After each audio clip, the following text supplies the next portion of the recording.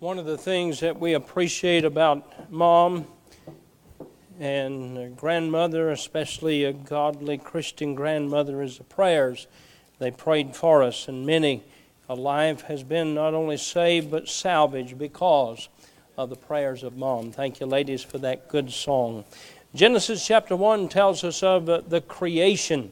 It is obvious that man is the crowning of God's creation, because when it talks about Him making the fish of the sea and the fowl of the air, when He talks about making the plants and the trees, all of that is made for man.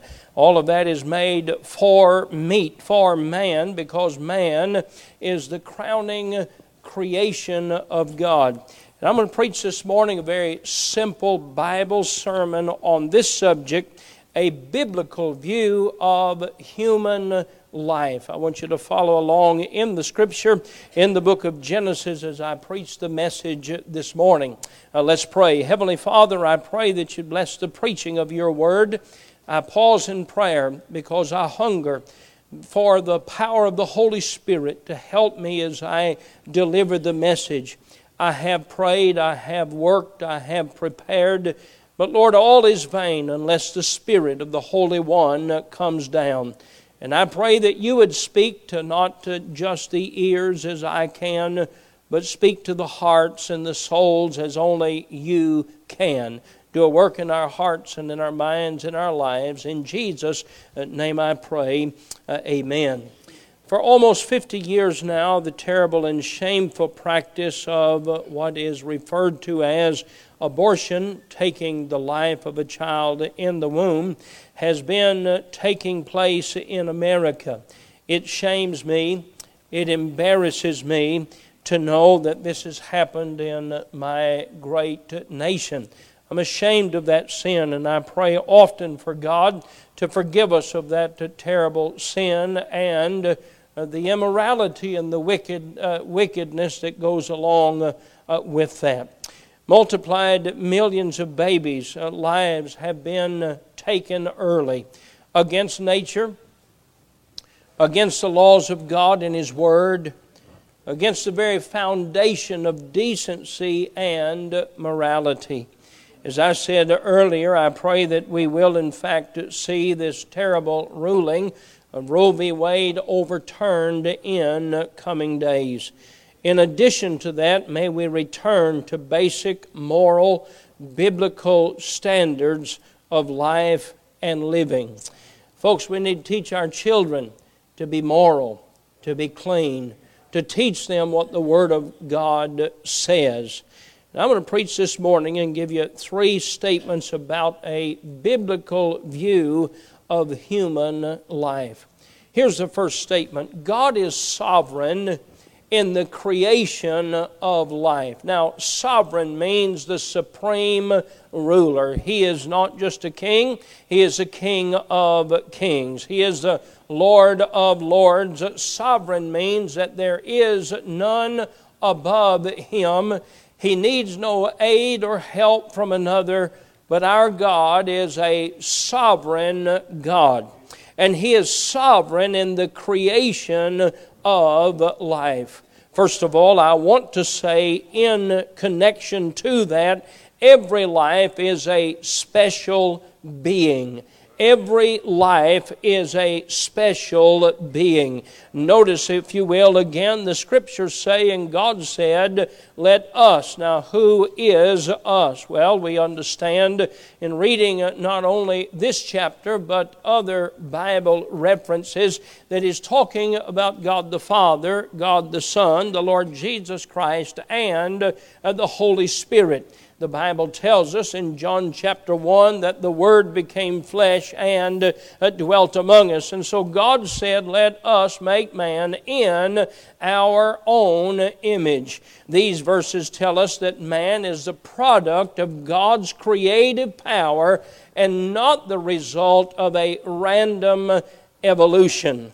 Man did not evolve from a single-celled organism over the space of millions of years. He is a special creation of God. I forget where I was traveling this week, where I was, but I heard an announcement. It just tickled me. It just tickled me. It did like he read a while ago and said, the fish of the air. No wonder I can't catch them. I've been fishing in the water. But anyway, that'll let you laugh and get over that and get past it, and we can go on with the sermon. Did you know you said that? Well, surely you didn't. You wouldn't have said that on purpose. And but anyway, everybody knows a fish are in the sea, but that's all right. I heard them make a statement. Now this has happened. I think I was in an airport. This has happened over a period of more than 1 billion years. That just tickled me. I thought, anybody have enough faith to believe in somebody to make a statement that they think they can prove 1 billion years surely has enough faith to believe the simplicity and the proof of the Word of God. And I want to say this morning, you and I did not evolve. We are a special creation of God.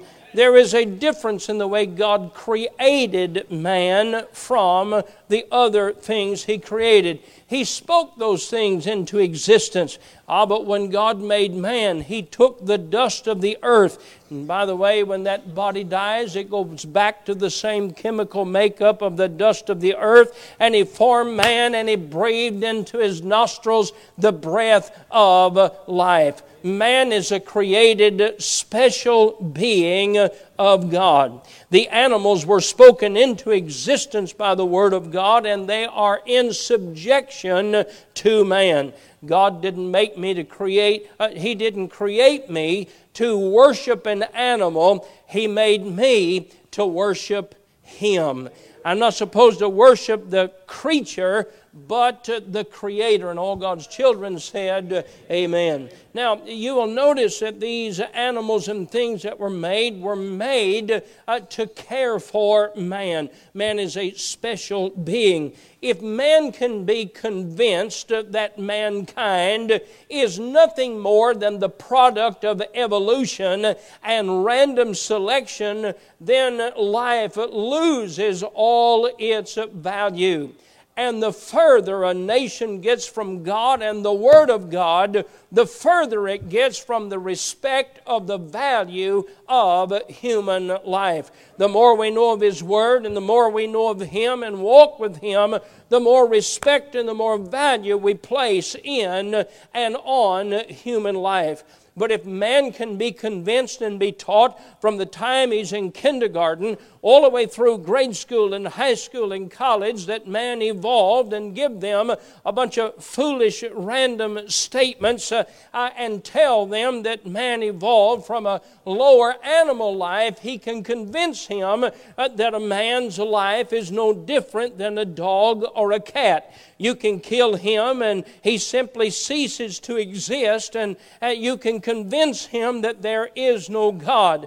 When a dog or a cat or an animal dies, that's the end. But listen, when the body dies, there is a soul made in the image of God that lives for all eternity. And you, my friend, are just living in the body that you're in this morning. And you will live for all eternity, whether it's heaven or hell. And it's your decision where you'll spend eternity.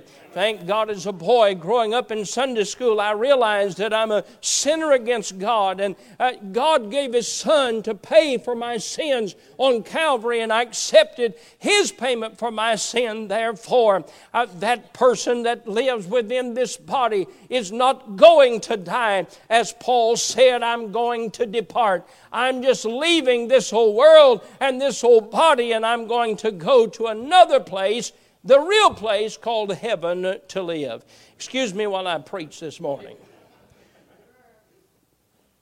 If they can convince man that he's nothing but equal to animal life, they can convince him that he doesn't have a soul or a spirit. They can convince him there's no heaven to be gained or no hell to be shunned. And man is nothing more than an animal, and he can be eliminated if it becomes necessary. I could cite and I could quote statements of what countries are doing as far as euthanasia, and then even states in our own nation trying to allow folks to have a child, and look at it and see if it's to their satisfaction, and if it is not, they can take its life legally. You can write down anything you want to write down and call it a law, but my dear friend, life of God is special, and God sees every life as a special being.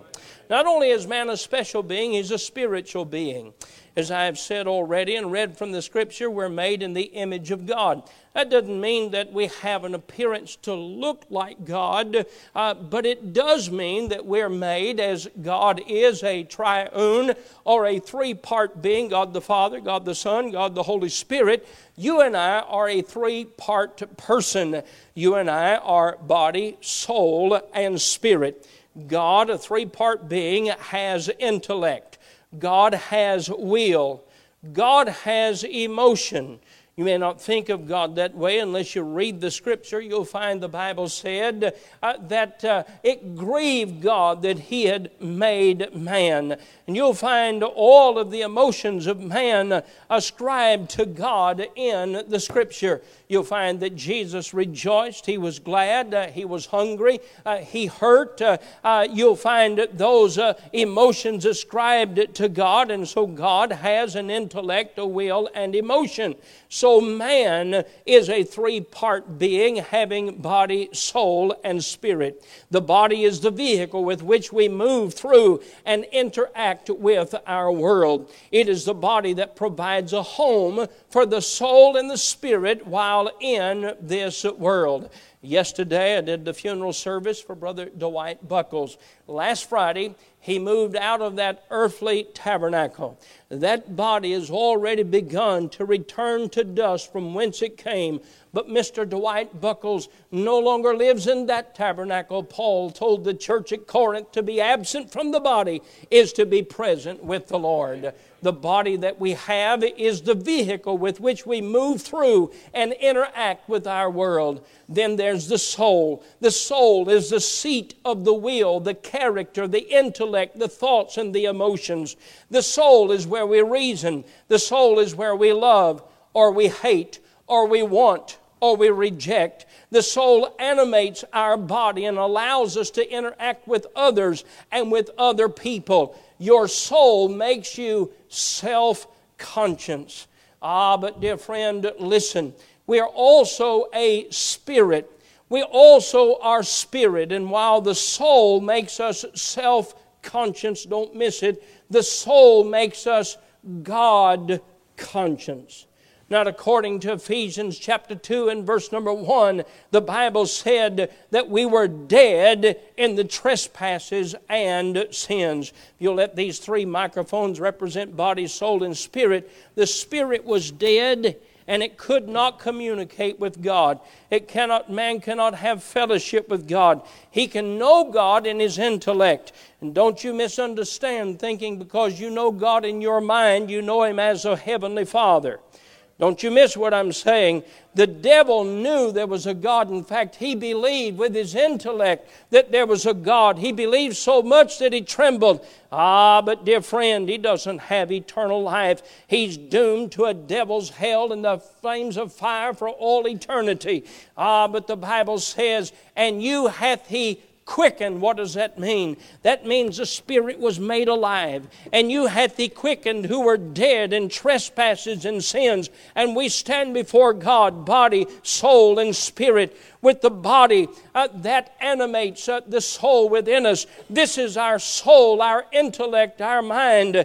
But with the Spirit we have fellowship with God. That little child is not like a cat or a dog or an animal. That child has the ability to fellowship with the God of heaven. That child has the ability to pray to the God of heaven and have its prayers heard. A cat, a dog, a horse, a cow, a pig, they don't have that. But God God made me, and God made you, and God made every life born in the image of God, and I can have fellowship with Him. I want to tell you this morning, when the choir began to sing and they began to praise that wonderful name of Jesus, the Spirit within me that has fellowship with God, friend, I was shouting and doing somersaults on the inside. I'm praising God because I can fellowship with God. God is the Creator. He's a sovereign giver of life, dear friend, and man, every life is a special life. Every life is a spiritual life. Second of all, God is sovereign in the continuation of life. God is not sovereign in just the creation of life. God is sovereign in the creation or the continuation of life. Hear this statement. God determines the dawn of every life. God is in charge when life is created in the womb. Men are not animals and shouldn't be taught like them or act like them. Man's made in the image of God. God determines the dawn of every life. Listen to the Word of God. Genesis 25:21. And Isaac entreated the Lord for his wife because she was barren. She couldn't have children. Her womb was barren. Isaac entreated the Lord for his wife. And the Lord was entreated of him, and Rebekah, his wife, conceived. That was not decided by a doctor. It was not decided by a chemist. That was not decided by a teacher or a professor. That was not decided by science. That was decided by God Almighty. Isaac said, Lord, give my wife children. He entreated the Lord for his wife. He was entreated of by him for her. The Bible says in Genesis 29 and verse number 31, and when the Lord saw that Leah was hated, He opened her womb. Hear me well. God is the giver of life. He determines the dawn of every life. It's time that men quit being God and judging whether a life is worth living. God's the one that gives life. We let God decide the dawn and the continuation of life. Judges chapter 13, the Bible says there was a man, a certain man of Zorah, of the family of the Danites, whose name was Manoah, and his wife was barren and bare not. And the angel of the Lord appeared unto the woman and said unto her, Behold, thou art barren, and bearest not, but thou shalt conceive. Don't ask me the question when life begins. You know when life begins. The games we play. The games we play as adults trying to entertain ourselves and entertain this crowd that think they run America. Hey, dear friend, God is the one that's in charge of when life begins. And He said to Manoah's wife, Thou shalt conceive and bear a son. And she gave birth to Noah. I believe Noah to be an important person. And may I say, though Noah was important because we know what he did, every person that God gives conception in the womb, God gave it, and that is a special life and a spiritual life. 1 Samuel 1, the Bible says in verse 26, And she said, O my Lord, as thy soul liveth, my Lord, I am the woman that stood by thee here. Talking of Samuel's mother, Hannah, she wept at the altar, Oh God, give me a son.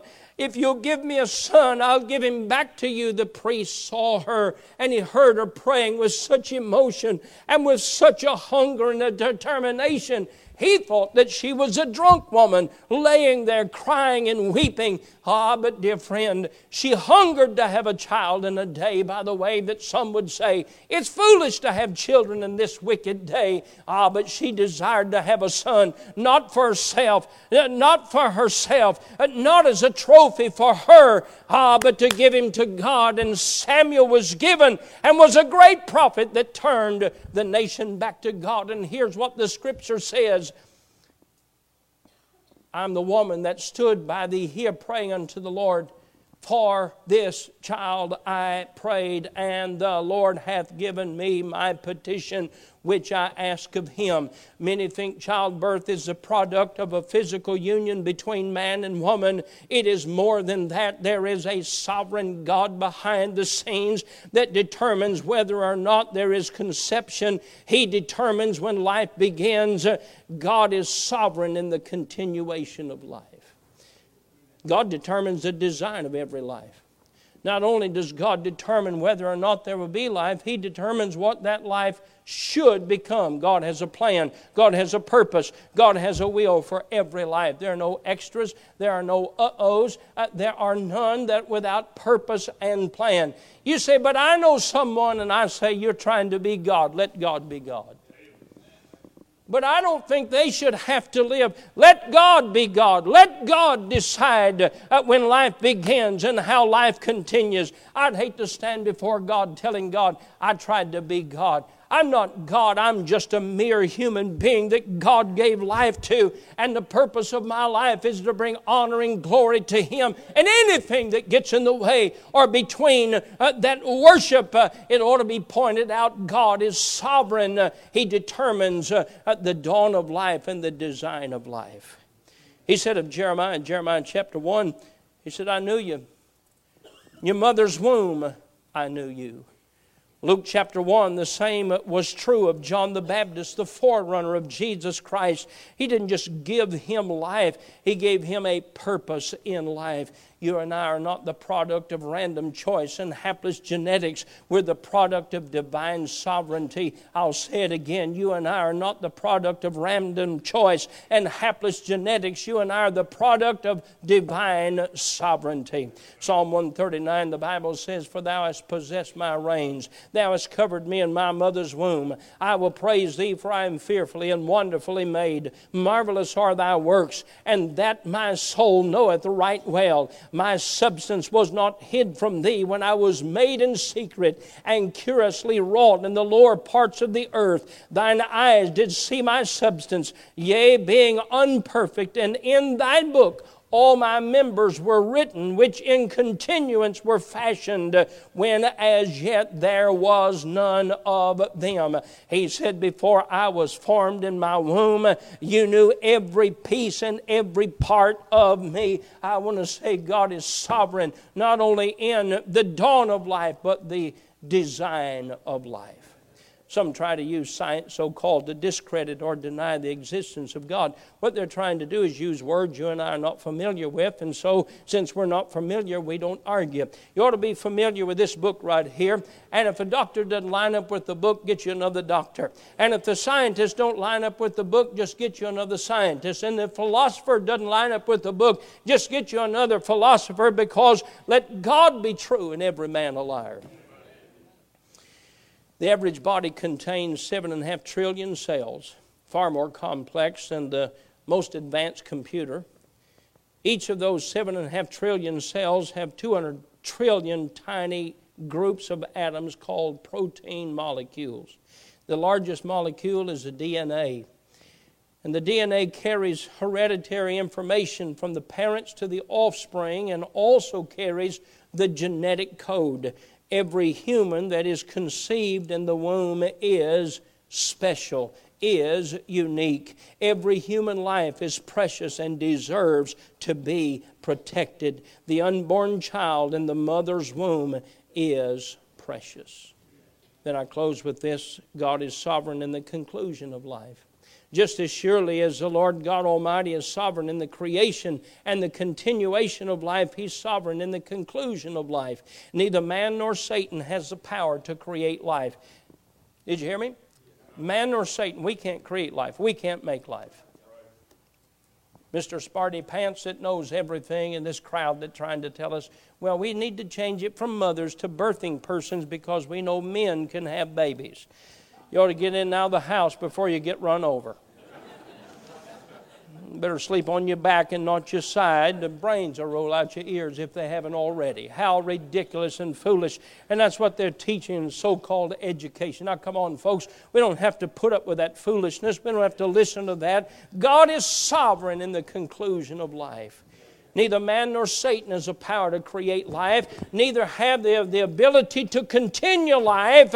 And neither has the right to make the decision to end life. God alone appoints the time of man's death. Hebrews 9:27, as it is appointed unto man once to die, and after this the judgment. Job 12, verse number 9, who knoweth not in all these things that the hand of the Lord hath wrought this, in whose hand is the soul of every living thing, and the breath of all mankind. I taught a lesson one Sunday morning years ago on Peter. And God told Peter where he would die and how he would die. And we told this in the funeral yesterday. Dwight Buckles came to me after Sunday school. You'll like this. And he said, I had an uncle that knew exactly when, where, and how he was going to die. I said, how in the world did he know that? He said, the judge told him.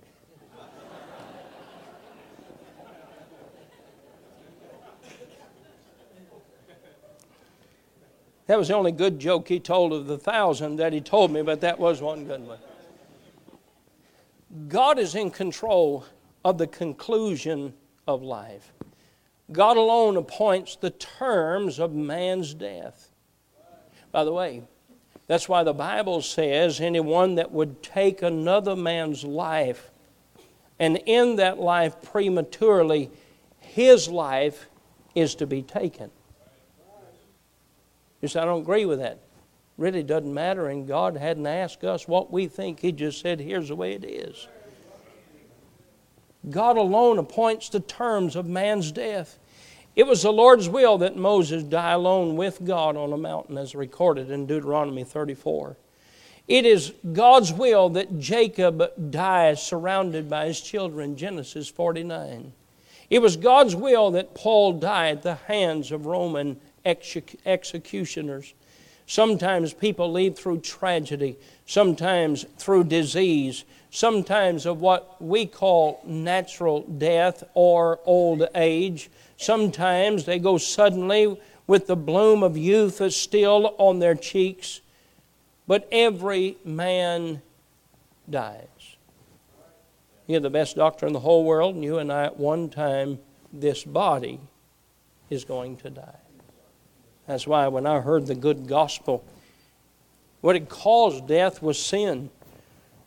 When I heard the word of God that the only thing that could overcome the death of sin and the wages of sin was Christ's death on Calvary.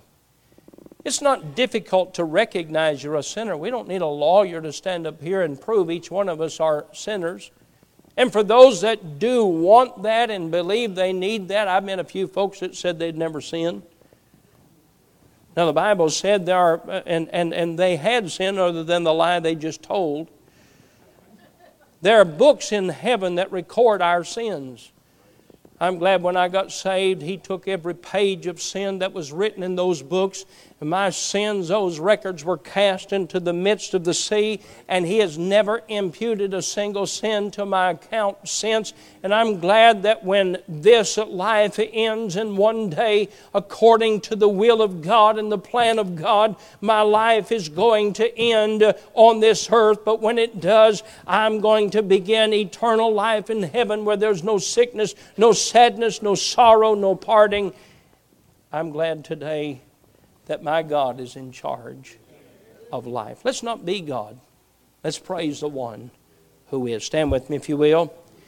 Not only does God give physical life, and He's the only one who can, God's the only one that can give spiritual life. If you never called on Him for salvation, you ought to call on Him today. Heavenly Father, I pray that You'd bless the message to our hearts. It's ludicrous what we hear today in the news. And Lord, sometimes I think it comical and think it could just be a joke for folks that's supposed to be educated and supposed to be representatives of our nation in Congress and some of the ridiculous things that they utter. I'm glad that we have the record of the Word of God that sets every truth straight.